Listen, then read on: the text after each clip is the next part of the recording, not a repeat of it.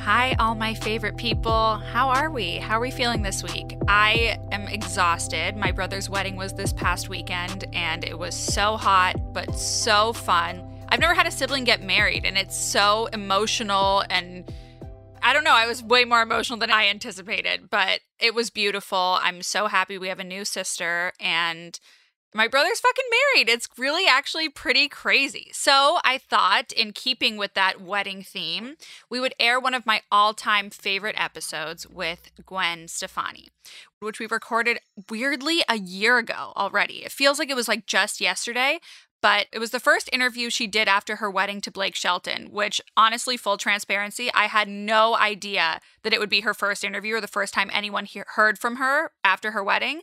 But it was, and I'm forever grateful because this episode really put Tell Me About It on the map.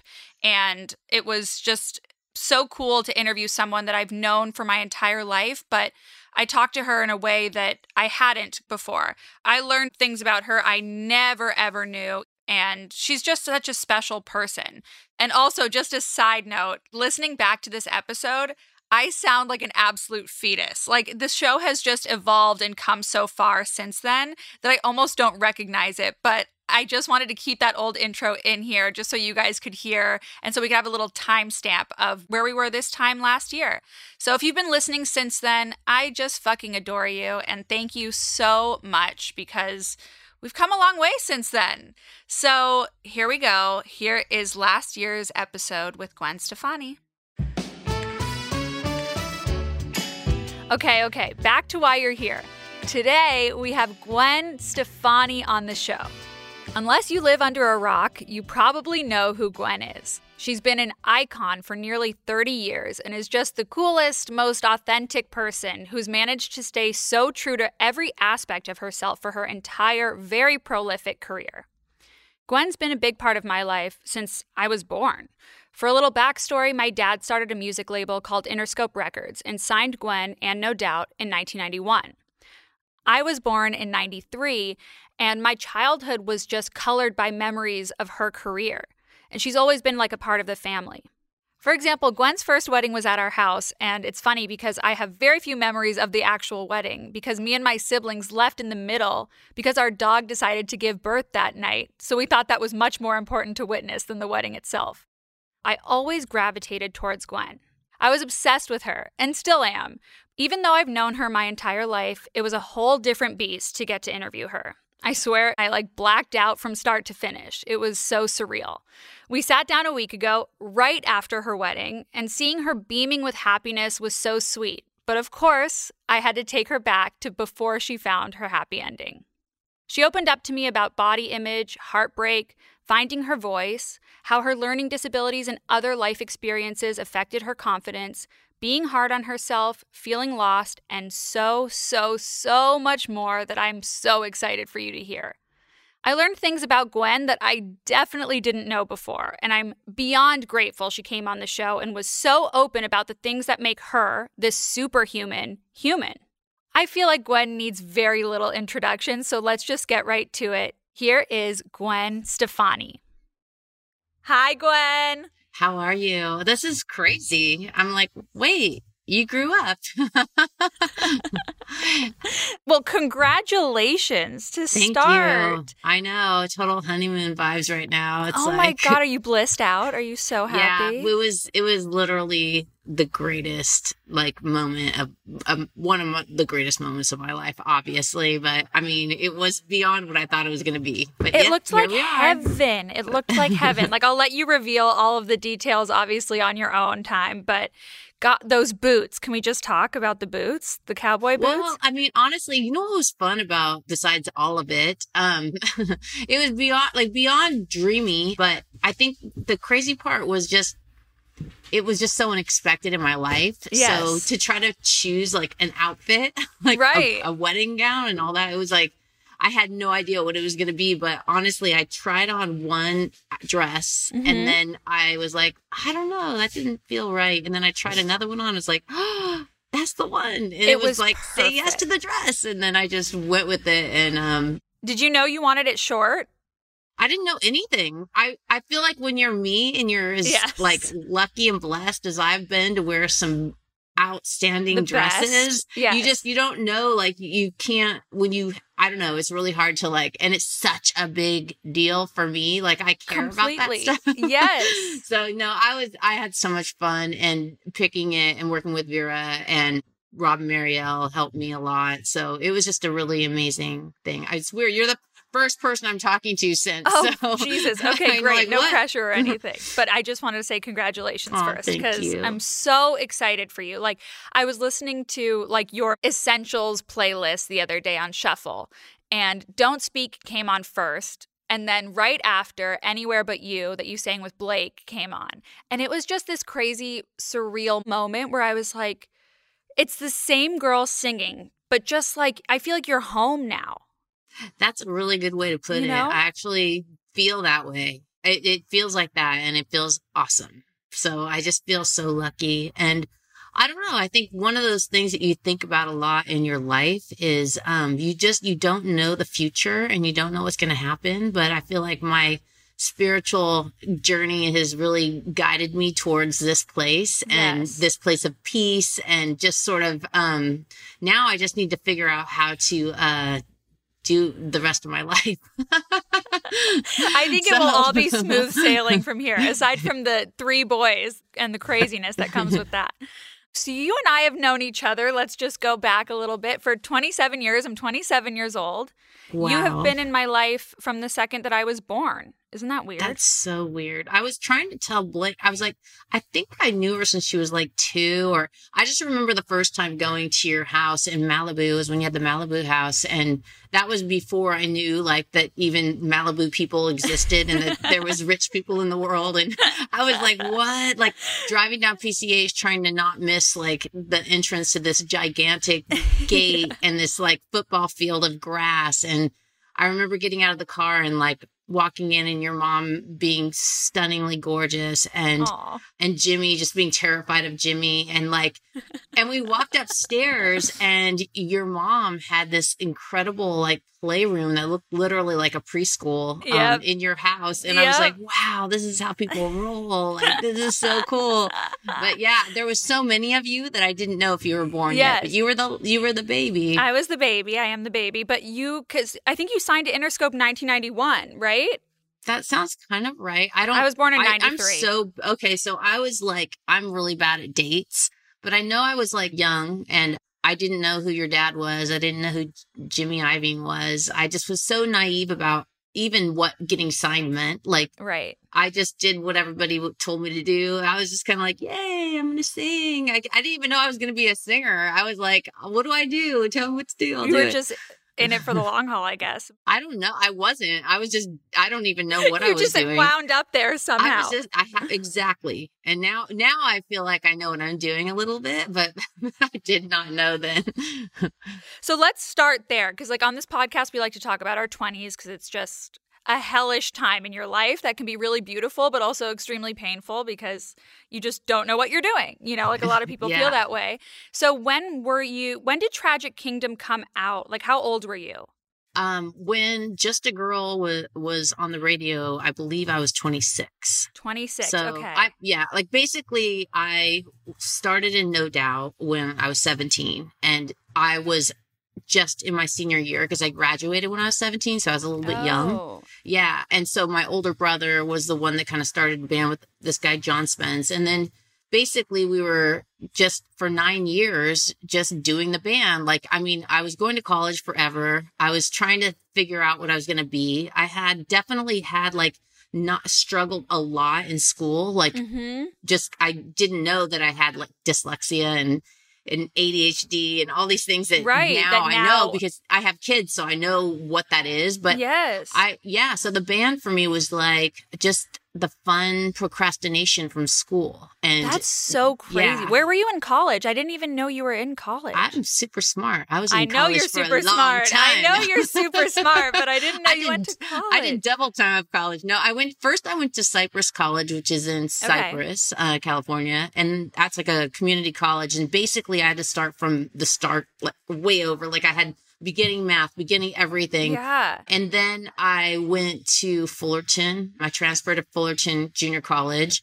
And I finally got enough credits to go to Cal State Fullerton. And I feel like I was there for a couple years. And I was like, okay, finally, I'm figuring this out. I'm going to be, because you're talking about the 20s. And by this point, I was like in my mid 20s. That's how long I was in college.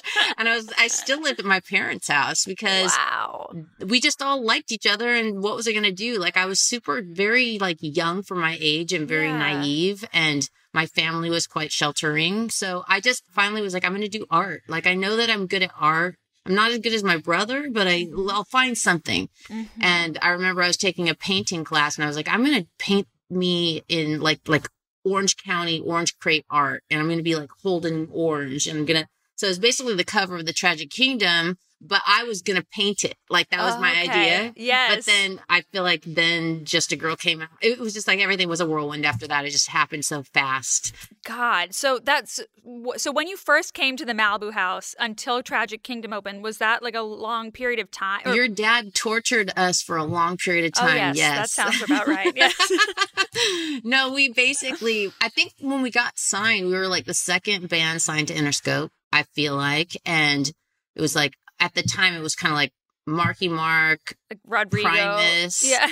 I think Four Non Blondes was way after that. But then, I mean, I'm just trying to think of people that were there at the time. Yeah. And then basically, I think Jimmy Jimmy, you know the story that Woody said to me, right? Like, we did a showcase. So I didn't even know what all these things were. But the band was always like, okay, if we get signed, then we could put actually music out. Yeah. And at that point, we were a live band and we were doing really well. Like, we were like a big fish in a small pond. Do you know what I mean? And I feel like we wanted to put music out on a record. Like that was what we couldn't afford to do it unless we had a label do it. So we got signed, and this guy, Tony Ferguson, who's from England, who worked at this record company called Stiff Records, which was all like the ska bands that I loved growing up. Yeah. He was the one that said, you got to come down to see this band. He was working, I guess, for Jimmy at some point. Okay. And so then Jimmy came down, we did a showcase, and he pulled me aside and he goes, you're going to be a star in 6 years, like this weird random number. And I was like, who is this guy? And he goes, yeah, he just said that. And then in 6 years on the dot, Don't Speak was #1 around the world. So he was right. Yeah. That's so wild. Okay. I don't want to take a break, but we have to. We'll be right back. It's so crazy. I feel like so much of my childhood was colored by your career. Just so many of my memories surround that. And you were always just this fundamental part of our family, it felt like, from the day I was born.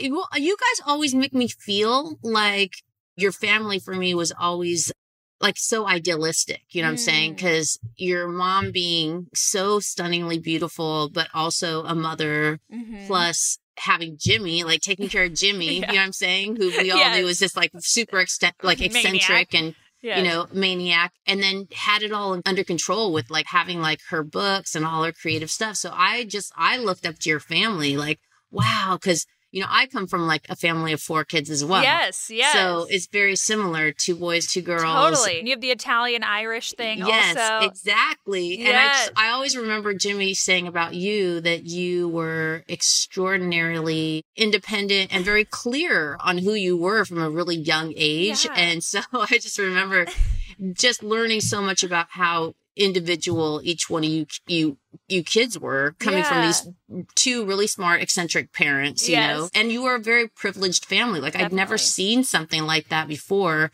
even though I know that I was privileged as well, in the sense that like I had 2 loving parents that, you know, that loved us and we were very taken care of in that way. But because you were talking about the 20s and you're 27. And for me, 29 was when I wrote Return to Saturn, which was all about the like changing in life and how hard it is and how like you really question who you are and what you're doing and what does this all mean? And so I feel like you're about ready to get into that, which is. Oh, you're telling me. Yeah. I'm like, it feels like crazy. Like, oh, but Gwen, this is so crazy.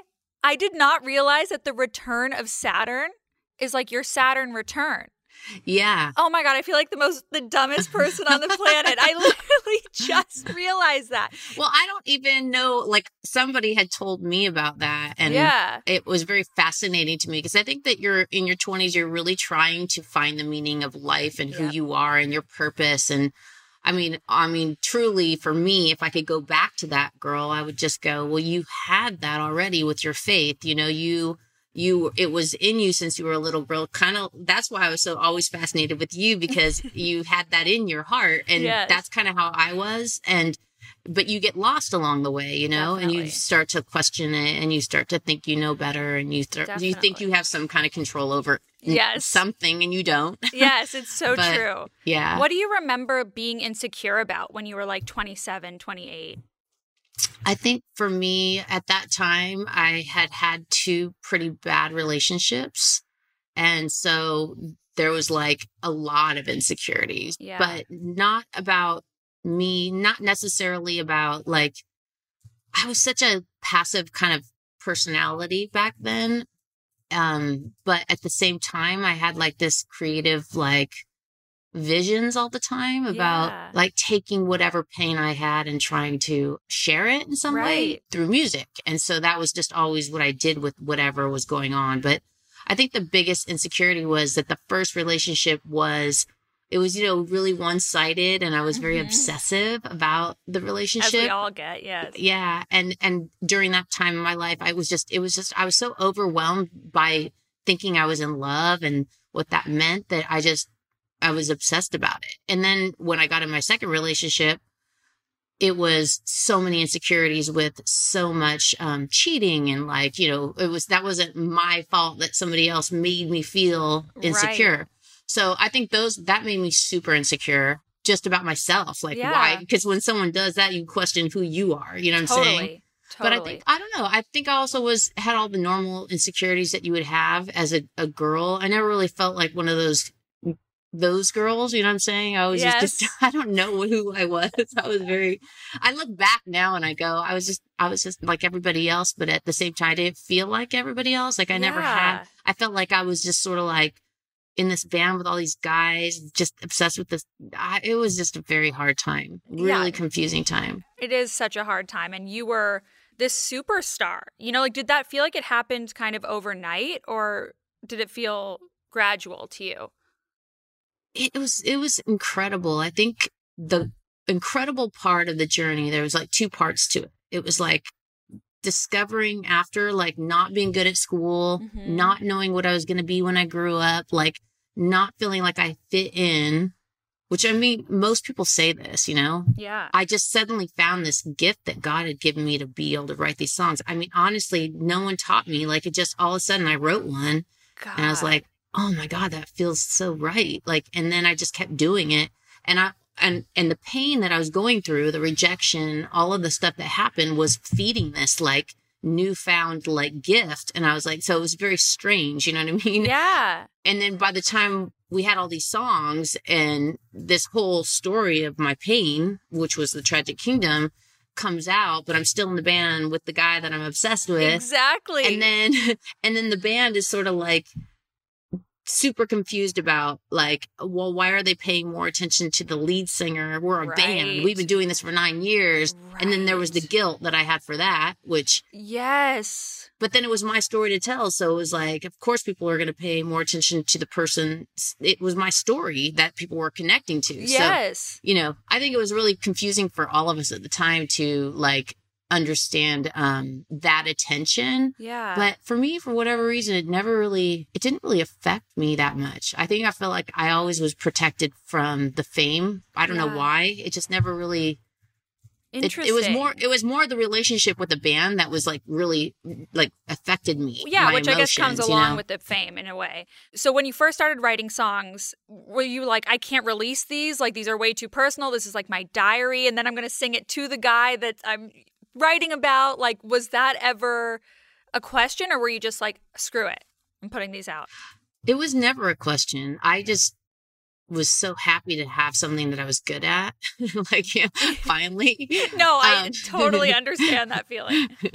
And I just was sort of like, I was very rebellious at that time. So when I turned 25, you could imagine, like, I had already written Don't Speak like a year or more, and Just a Girl, all those songs I had written like a year or so before they even came out. So they were old, like, by the time they came out. And, you know, I think that was like, it just felt really good to be like, yeah, see, I'm good. I wasn't over it, but I was like, you don't want me, but everybody else suddenly thinks I'm good and see what you're missing out. Like, that's when I went and I like dyed my hair blonde. Like, I really grew a lot during that year after the breakup, and I wrote all that music. That all happened really fast. You know what I'm saying? Yes. And I was very empowered because of that, I think, like, in myself, because I felt like, screw it. Like, I'm going to go do this then if you don't want me, kind of thing. So there was like that going on. But at the same time, we're talking about Tony, which everybody knows that. Hi, Tony. Yes. We were best friends, you know, and we still had a lot of fun together, and we were very passionate about the band, about the music. It was very strange. I think it's very strange. At the time, I didn't realize it, I don't think. Yeah, like, it's hard to imagine being in that situation, but probably when it's happening, the world is moving so fast, you can't even focus on really what's happening, you know? But looking back, it's probably crazy that you're like doing this all with your ex-boyfriend. Is songwriting, how has it changed throughout your life? Like, what was it like when you were in your 20s versus now?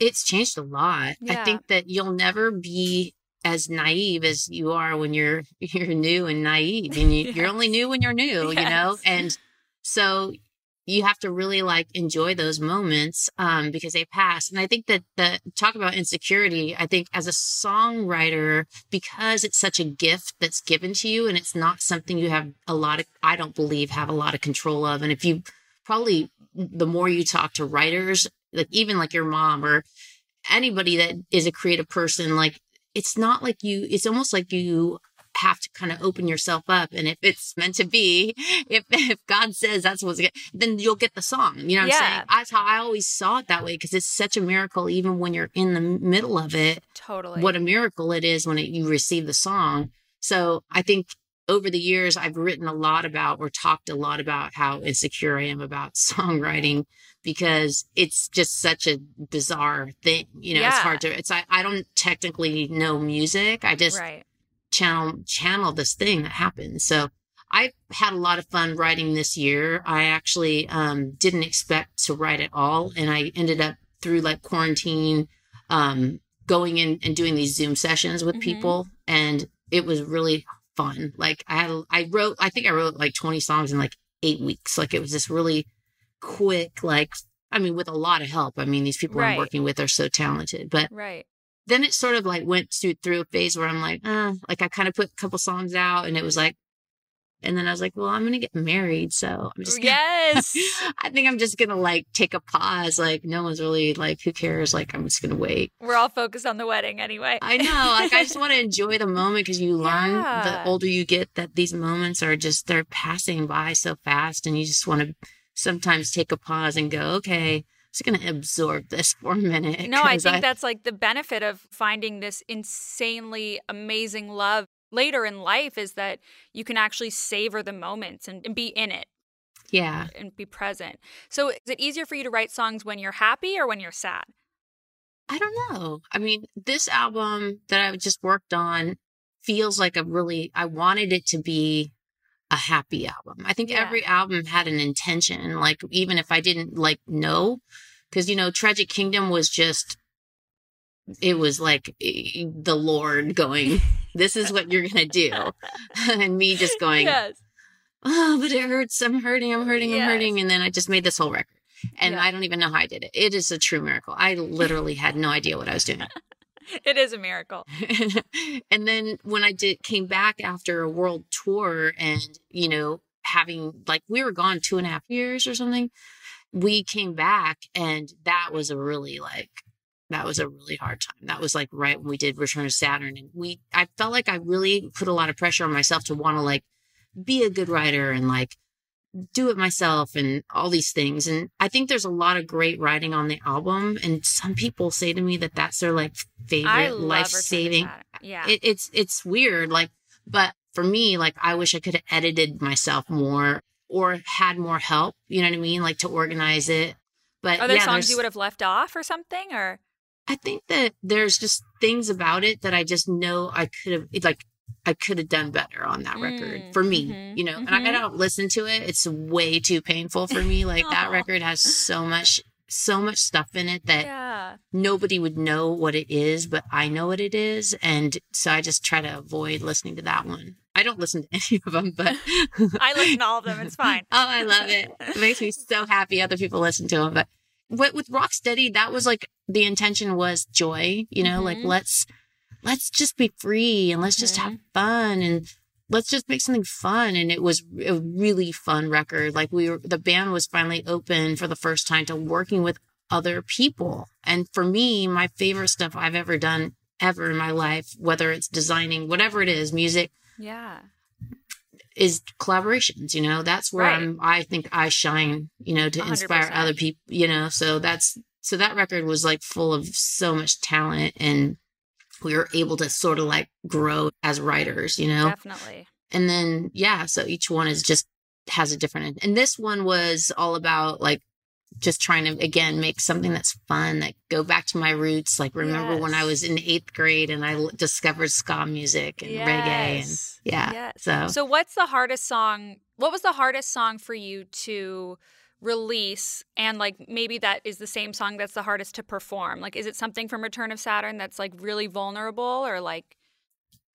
Honestly, like once they're captured and the songs feel like these little, like, I don't know, they capture that time, like that period, and it feels like it's like you healed after you have it, and so you don't really.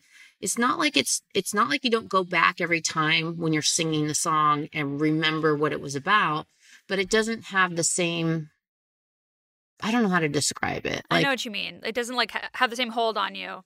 A lot of the songs that are the really crazy ones for me weren't the singles anyways. They're the songs probably a lot of people didn't hear. The deep cuts. Yeah. Yeah. So when do you feel like you first found your voice? Because to everyone else, with your pink hair and bindies and braids, it's like you were just larger than life and always have been, with red lips and like just the North Star of feminism and cool and everything. I have a feeling that it didn't always feel that way to you. Do you remember when you found your voice?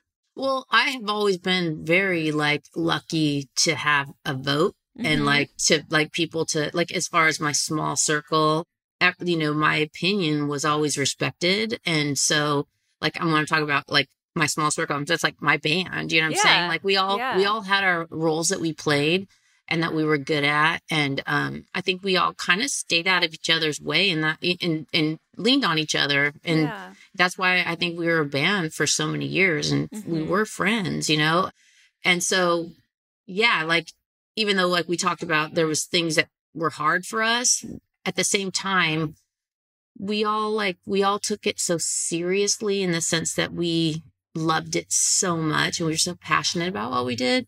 So I think that like, it was just, once I could write a song, that's when I feel like I found my voice. Like the first song I ever wrote was a song called Different People, which I always love bragging, like that I actually ended up that song on Obama's playlist. Cause it's it was such an innocent, like even when I listen to it, I'm like, you'd be embarrassed. You're like, ooh, that's my first song. I feel like once I learned that what writing a song is, like what it could feel like, it's so addictive. Like once you write the song, you just want to like watch it and hear it over and over and over again. And then once it kind of comes out, then you just never listen to it again. But it's almost like the dream of what it is. I don't know how to describe it. It's like the process of being creative is what I love more than even like eating the cookie at the end. Like it's more about the dream, or like what it could be, or what people might think. And like that's the part I'm addicted to. So that's why I think I got to a point where even right now, at this time in my life, writing this record, writing it was so amazing. Like the dream of it. Yeah. That's what you'll remember. It, Yeah. I love that. God, I just love seeing you like so happy. But of course, I have to take you back. So let's go back to regarding finding your voice.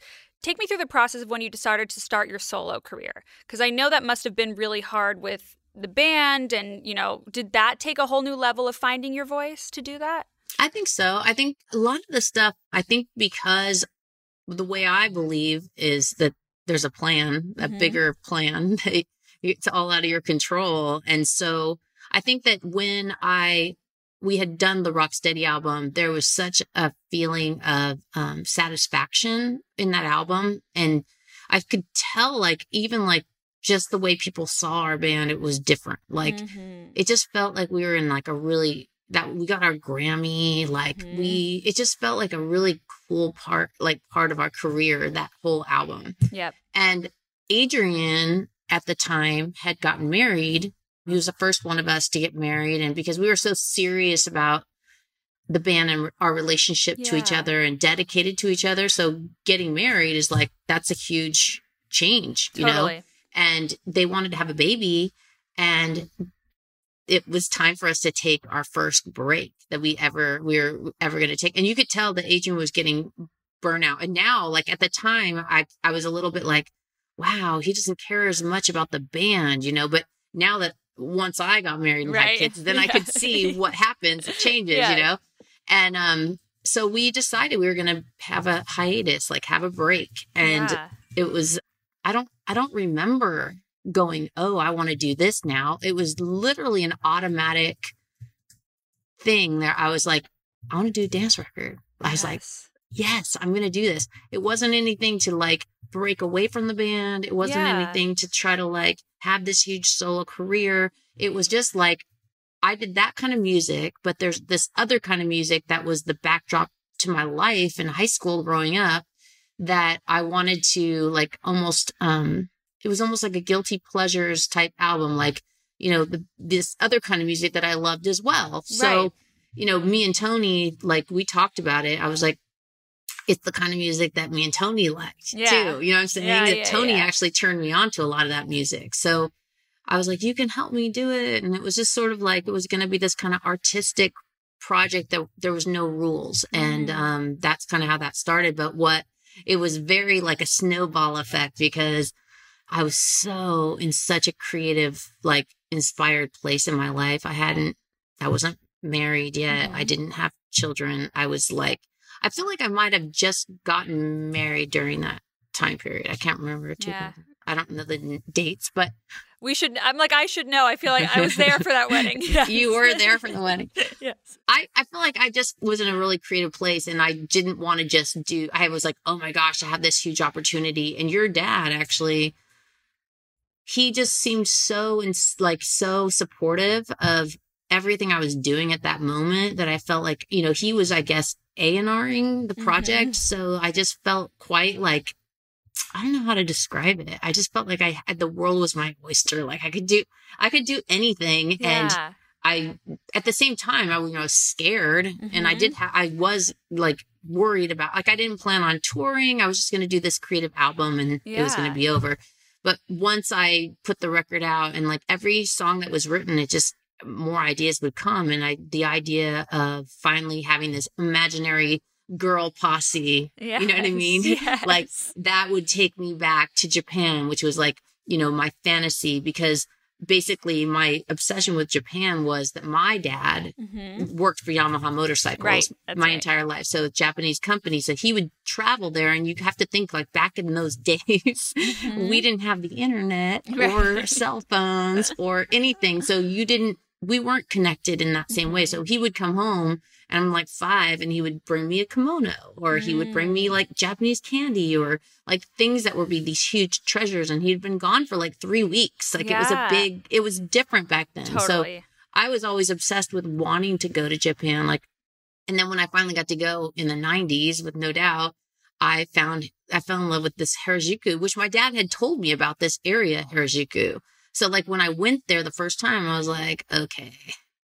And I like related so much to I was such a fan of the culture being so traditional, yet so like futuristic and modern at the same time. And so then that was just a huge inspiration for me to want to have these, like, I've never had dancers. I never got to do costume changes. I never got to do all that girly stuff that I loved, you know, and be theatrical and be dramatic and all the stuff that those records ended up being. And so once I made them, it was like, okay, I gotta go. I gotta do it live. Like I have to do it live. Of course. And then of course, when I did that first tour during the rehearsals, I not only twisted my ankle like really badly, I got pregnant. So oh my God. I was like, okay, I'm pregnant now on this tour. like, okay. And I was throwing up like I literally got nauseous during certain songs because like I got nauseous during this song called Serious because I used to spell. I love that song. Serious. I'd be like so worried I was going to spell it wrong that I would get sick. Was that the only time in your life you retired the crop top when you were pregnant?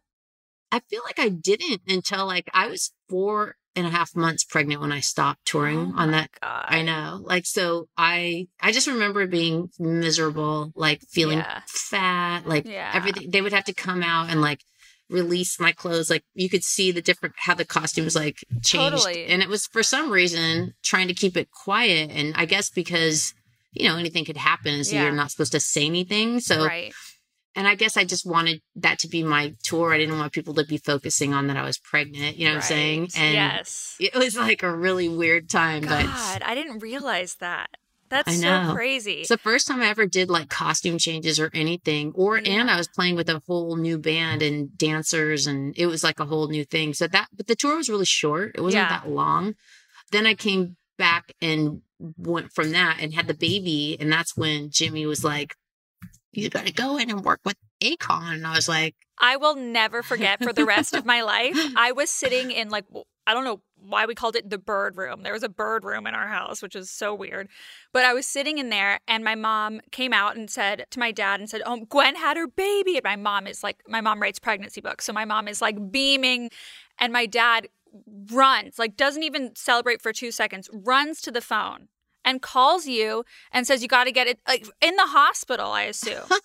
I'm like, I'll never forget that. I was like, okay, I'm raised by an animal. This is insane. Like, this is just like ridiculous that you're calling her right when she had a baby about this new record that you want. It's so crazy. It was crazy. And I think that because we all knew we were on borrowed time and it was just going to, you know what I mean? And the fact that I had written so many songs for the record, the original Love Angel Music Baby record, that like I kind of could have put another record out and there was a lot of good songs. I just needed to kind of fill in the gaps. And so I think he just didn't want to lose momentum. And remember, like at that time, things were changing so much in music. Like we were from my first solo dance record to the second one, like it was a different format of music. You know what I mean? Right. And so I think he was just like racing to try to like, from his angle, like whatever he had to do. God bless you for being understanding. I love him. I do. Yes. I would not be here if it wasn't for him, but I know, but I love him. And so I basically was like, I'm not doing it. I'm not going in the studio. My baby is 9 weeks at that time. So, like they're just starting to smile. Totally. Like I never had a baby before. Like this is my first time. And he's like, come on, you got it. He goes, if there's anything you do in your life, Gwen, anything in your life, you got to go to the session. And I was like, wow. So I packed up my baby and my boobs because I'm nursing the baby and my baby nurse. And I went to the session and I walk in. I'm like, okay, now I'm going to be working with a rapper. This makes no sense at all. What am I doing? I hate you, Jimmy Iovine. And then when I walked in, the moment I walked in, he was like my homie. Like it was like we had known each other already. It was very strange, very, very strange. And we wrote Sweet Escape, which was one of my biggest hits. Thank God that worked out. Jesus, that's amazing. So you, I feel like, are the epitome of confidence and just like what it looks like. And has it ever, no, I know that might sound weird to you, but like that's how you are to other people. Like you just are this light. But I wonder, like, do you remember specific times in your career where your confidence really wavered? Of course. I mean, it always does. I mean, I think that the one place where I remember, like you asked me before, like, when did I get that? I guess you said power or like whatever it is. I also have a very strong memory of, because there's two things. It's the songwriter, but then there's like the performer part, which is they're one and the same, but they're not. And that's interesting. When you're not a performer, you think of them as the same thing. Yeah, like I Yeah. think that like the songwriter part is really real. Like it's very you, and it's like you're literally taking people into your heart. Yeah. And then as the performer part, it's almost like the you want to be, you know what I mean? Or that is you, but Yes. it's you learn how to like sort of like manipulate the people that believe you're something more than you could possibly be, even yourself. Like you're like, I am a superhero version of me. That's just, and I can remember the first time that that happened, and we had gone, like, I don't know, people don't know the whole backstory, but there was another singer called John Spence who was the lead singer, and I was like, we sang together. Well, for No Doubt. Yeah, with No Doubt from the very beginning. And he died like the first year. And so when he died, I was like, well, we got to get another singer. And so the other kid that was in the band, Alan Mead, he played trumpet and he was singing. And so he ended up singing with me. And then he got his girlfriend pregnant when he was like 15 or something. So then he was out. So then it was just me. And I can remember one of the first shows we ever did, and it was just me. I just remember something coming over me on stage, and it clicked, and it was like this superhero thing that happened.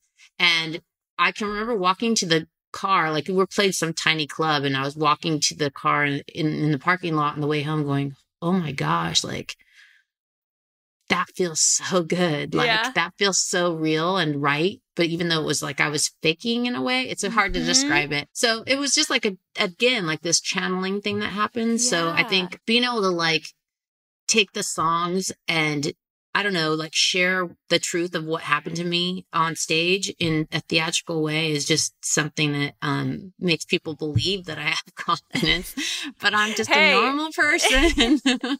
No, I mean, it's the most convincing thing in the world. I think it's like when you're performing, like it's almost like riding a bike. It's like you don't do it, and then all of a sudden you do it, and you do it again. And it's like part of who you are. You can, you are a bike rider, as well as you can walk and you can do all these things. But like for me, it's just one part of who I am. Yeah. And I think honestly, the one thing that like I think the one thing that I learned through life is that the people we like love the most and admire the most are the people that are the most genuinely themselves.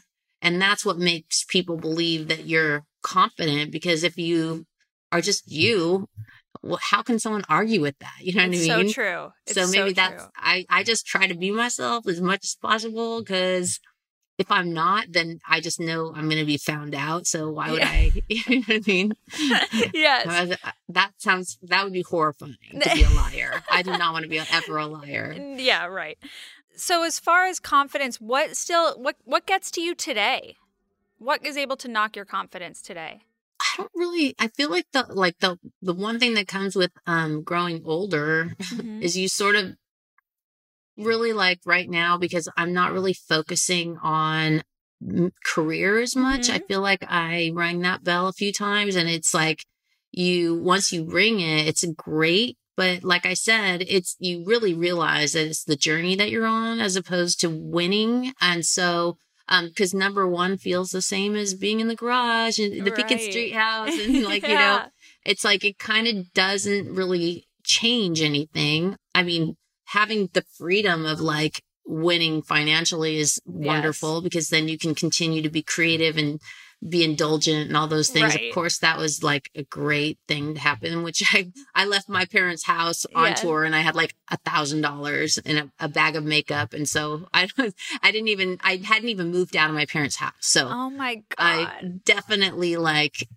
appreciate that. And I was talking to Blake about it this morning, just how hard we have worked, like the kind of work that we didn't even know we could do. You could do it, as far as like the hours and like the amount of hours and 100%. Just like sleeplessness and like just physical, work, but all super fun because you're doing the stuff that you love to do. So very blessed, but I don't know. I think right now I'm in a pretty good place where all I want to do is whatever I'm supposed to do. And I want to fulfill my purpose, as a person on this earth. And right now, the most important role that I'll play is going to be as a mom, everything else I've done that. Like I'm doing the mom thing. I always knew that at this point in my life, I was going to have a teenager, that I was going to, is Kingston a teenager? Yeah, he's 15. Oh my God. That's probably how you feel with me, but that's so nuts. Jesus. I know. I remember really his weird. baby shower. I know. He's growing up, and I just want to be like, I think it's amazing that I got to be like a singer and a songwriter and performer, and I got to be all the things I am, but being a mom is obviously like super serious. And like, I just have to get it right, So yes. I'm just focusing on that. So it's when you're doing that, when you're actually giving and like being that role, playing that role, there's not a lot of time for being insecure about yourself. Right. You know what I mean? You just want to like, yes. slap them. Yes. Make sure that they do be good people, Yes. No, totally. So you've been this mega star for so many years. I want to know, like, being a female celebrity in the late 90s, early 2000s, what was it like then versus now? Like, was it harder to be a celebrity then? Like, I was watching some of your old interviews and like how people used to talk to you. Just what were they doing? Well, just like commenting on your body or like say just like male like talk show hosts, just like how unabashedly like gross they could be was insane, and just tabloids and everything. But now there's the internet, and I wonder like what the juxtaposition is there. I definitely think it's harder now. Yeah. I mean, 100%. I mean, you can't even barely be yourself without being, you can't get it right ever. So I think it's really changed like dramatically. And I feel like we had a lot of more freedom back then, to be, even things that like I feel like were accepted back then just aren't now. So it's like, it's just a different culture is just changing so quickly. But definitely feel like we had like, it was just a different time. Like it was really fun to be able to release music or to be part of different like cultural things that we all had our eyes on. Like, everybody watched David Letterman, or everybody listened to this station. So we were all united in whatever we were doing. And it was like, it was an event. Like it really felt big, and it really like an award show was really like an award show, and now it just feels different. It feels like, there are a lot more opportunities to have platforms and to have a voice, and, I don't know. It's just a completely different world, and hard to describe it. But I was very lucky to have had a little bit of both.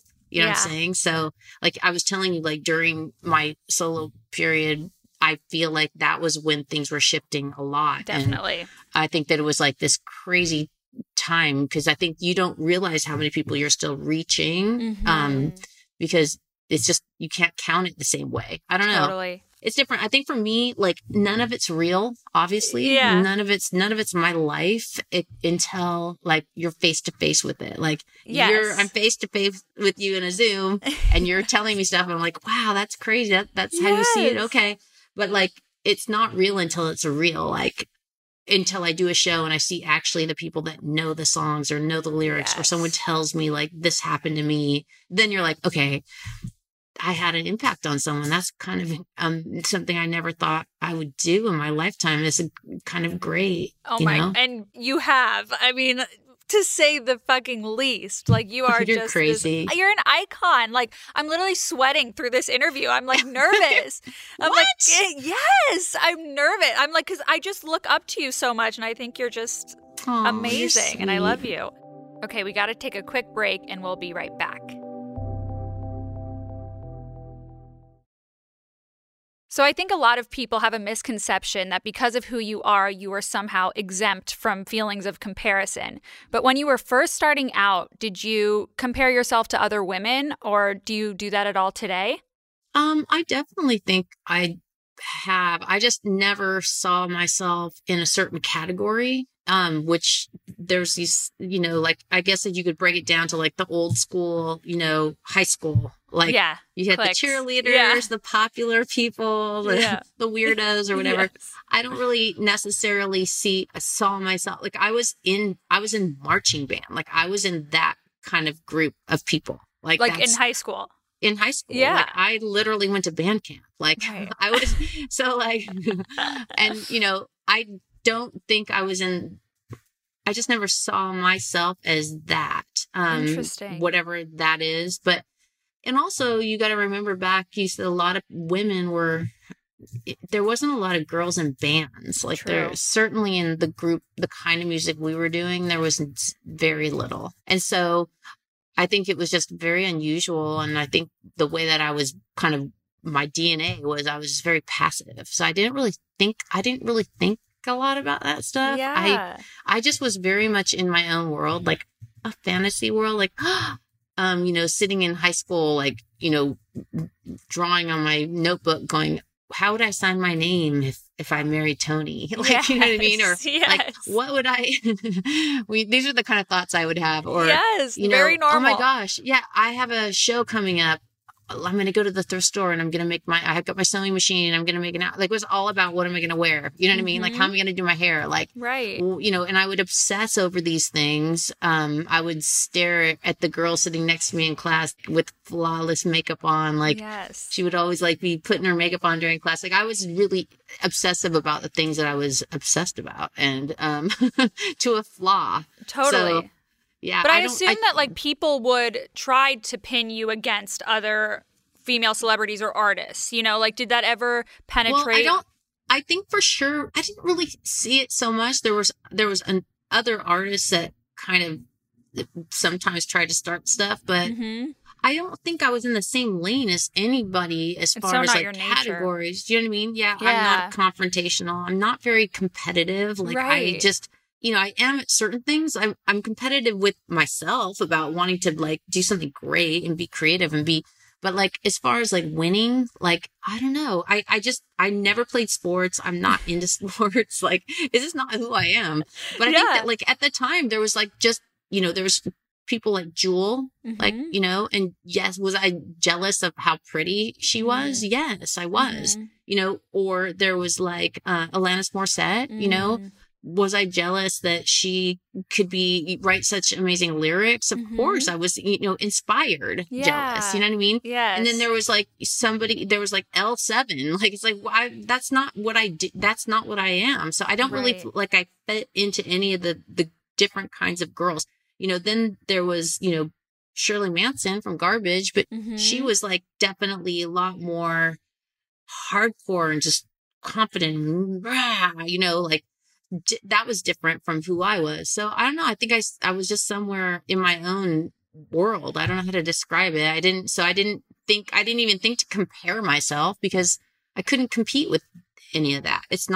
I wasn't the same. It was like comparing apples and oranges, as they say. Like, how do you compare it, you know? Yeah. So what would be your advice to someone like that's, you know, 27, for example, that finds themselves comparing themselves physically, professionally, personally to all these people? Like, we're just online constantly and it's hard not to. It's very, very, very hard. I don't know, especially I think for females, it's impossible because the influences that we have it's like all about sharing and like trying to get people to like you. And it's so, I don't know what to do. Like, I don't know what to say. I just think that, the one thing that always saved me was, again, to just embrace who you are as an individual, you know, because nobody can be that but you, you know, and it's like, it's kind of an obvious thing, but it's not easy to do. Right. But I don't know. I think we all have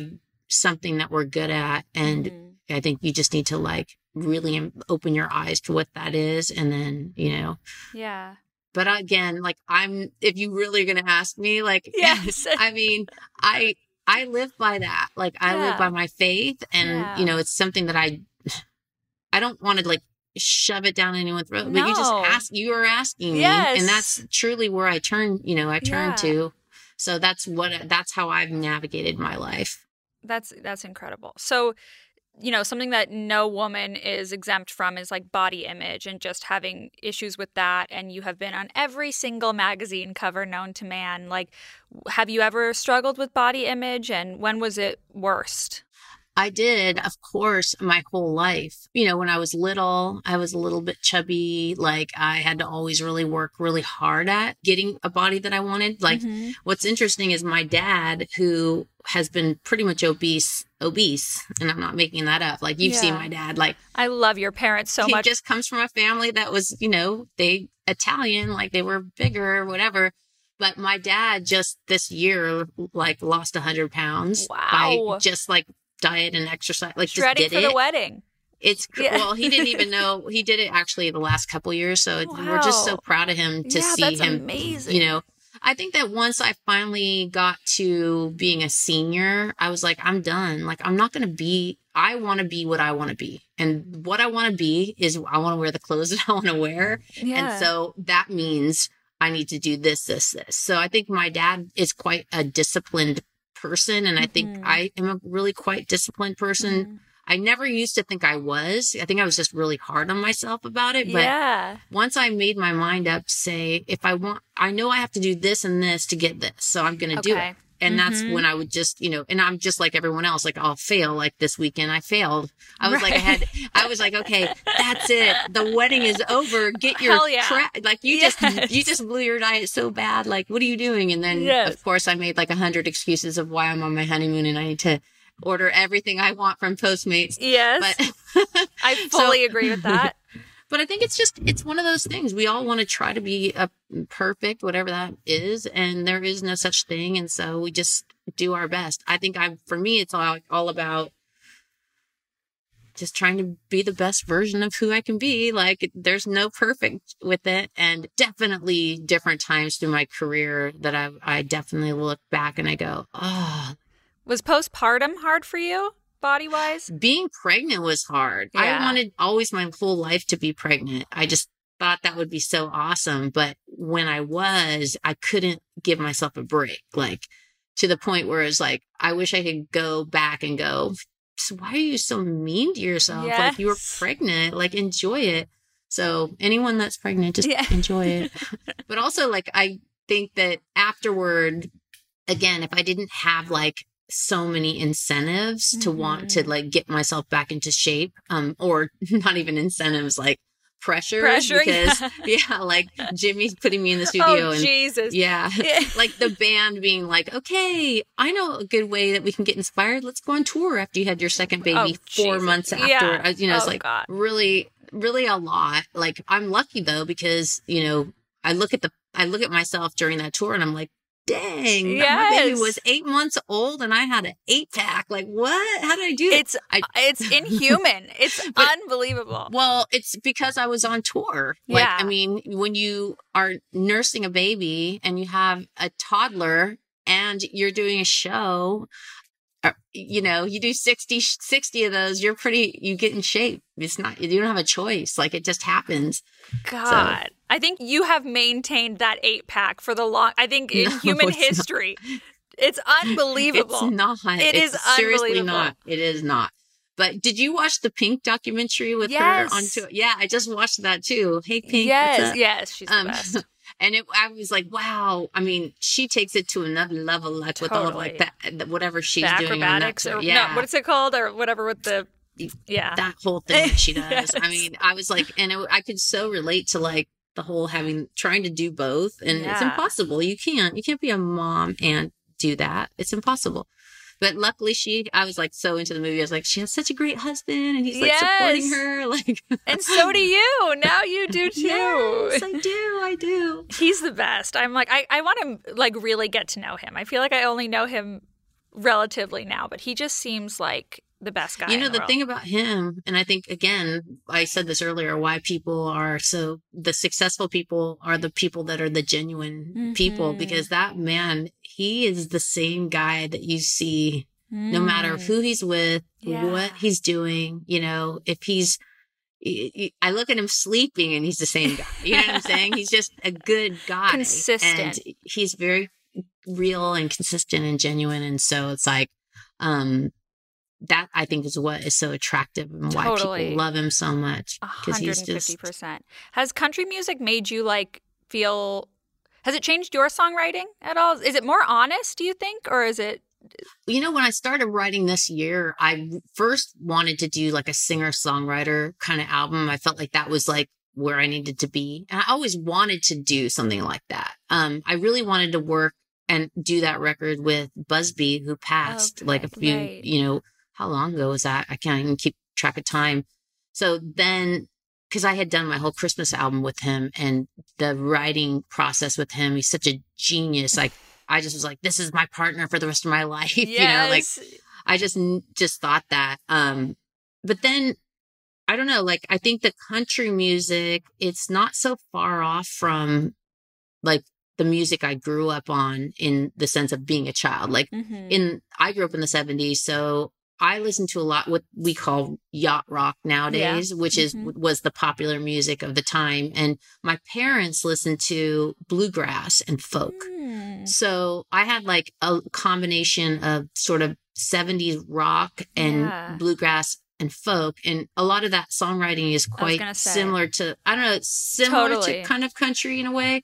I don't know if that makes any sense, but it totally makes sense. But I think what I learned about country that I didn't know, because I mean, if you're into bluegrass and you're into country, like those two people would be like, we are not the same. Like, it is, you know what I mean? Like they'd be like, no. Yes. But, like to someone on the outside, you could see that it feels similar. But I think the thing about like country that I learned over the last 6 years is just some of the songwriting is just so unbelievably good. Like you don't, the more I learn about songwriting, the more I understand what's good and what's not, you know what I mean? And it's just like how genius some of the songs are in the way that they tell the stories and how they actually end up with like, I love when they'll like end up with this line at the end of the chorus that sums up everything. And like, how did they do that? And it's so creative. It's amazing. But, yeah, I mean, just to be able to be like witness somebody else that's at the top of their game, that's a legend in their own time, Blake, in a different category of music. It's just really interesting because it's so different, yet it's exactly the same career in so many ways. It's weird. Like I know, like, you know, people say like you're so different and blah, blah, blah. But like when I see you guys together and performing, it just seems like you're coming back to where you started, you know, like it feels the same to me, you know, like I feel like you guys are alike. It is very true. And like, I think like being able to be part, like when I was at my parents' house and, you know, I'm in such awe of him as an artist, as a singer.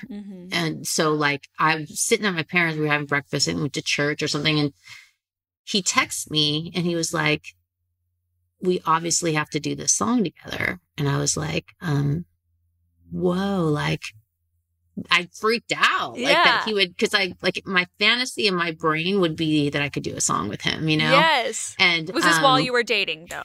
Yeah. Okay. Yeah. It was, Happy Anywhere. So that song was like, he sent it to me and I'd listened to it and I was like, oh my gosh, I started bawling. Yeah. I was like, oh my God, you asked me this song.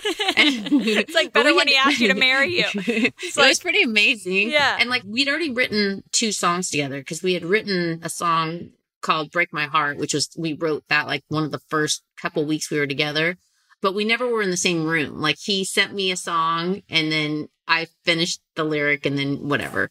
And then the next song we wrote together was our Christmas song, which again, he sent me part of a song and then I finished the song. So to be on a song like Happy Anywhere, which is such a fun and totally different from anything I've ever done. I mean, that is a country song. That is like a country song. It's such a simple, amazing song. And so we recorded it and then his record's about to be done and we're in the gym and we're working out and he starts playing this other song called Nobody But You. He was listening to it because like he'll like get songs and like just play them for me. And he always gets these incredible songs sent to him. Like the whole world is writing him these amazing songs.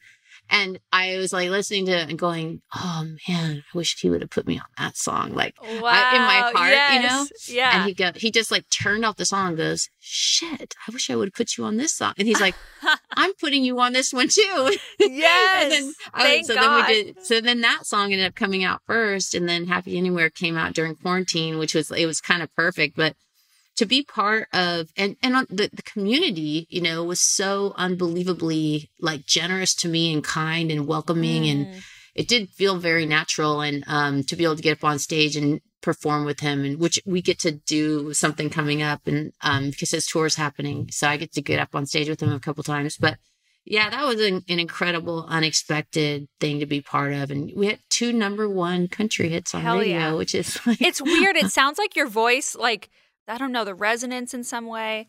It just totally fits. I don't know what it is either. I just felt like, meant to be. For me, like to be able to bounce in so many different categories and genres through my entire career has just been probably, and not just in music, but to be able to travel the world and be part of different cultures, all that stuff. That's like the blessing of life, really. 100%. Like just to have that variety and like, and to be able to like understand culture. Like, I mean, the country music culture, it's like, it's such an amazing thing that I just had no idea about, you know? So true. Okay, I'm going to ask you like 3 more questions and then I will let you go. What are you hardest on yourself about? And has that changed since your 20s? I think I'm probably hardest on myself about just wanting to produce whatever that is. If that means like produce being a good mom one day and like actually playing with my kids and like putting the time in that they need, like without being distracted on my phone or like into myself or wanting to be, you know, indulge in like me, whatever it is. Yes. Like that is something that I have a hard time not doing that. You know Are you a perfectionist? I don't think I'm necessarily a perfectionist. I'm a obsessionist. Yes. I definitely have obsessive like nature. So like, for example, like it could be, this would be a good example and embarrassing, but I'll share it because I don't give a shit. Like yesterday we had nothing. We were doing nothing and we were watching movies and we were like, I was like, I'm going to shop online, like whatever, you know? And so I started shopping for ramen noodle bowls. Okay.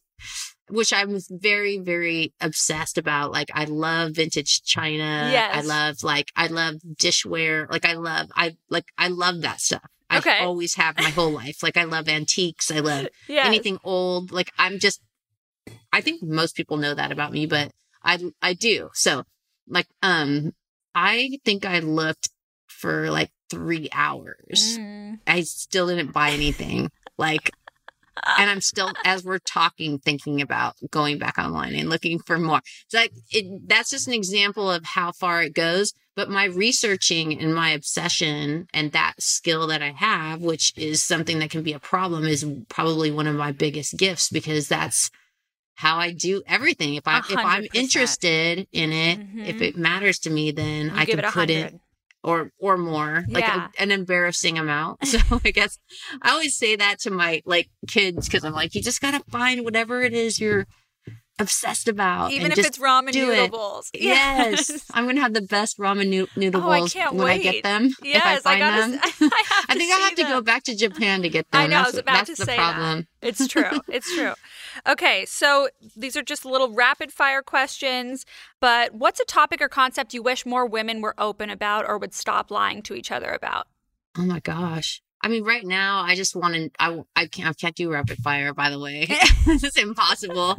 I would say I would want to know more about just being a mom, like raising kids. Like, what's the right thing to do? You know, it's hard.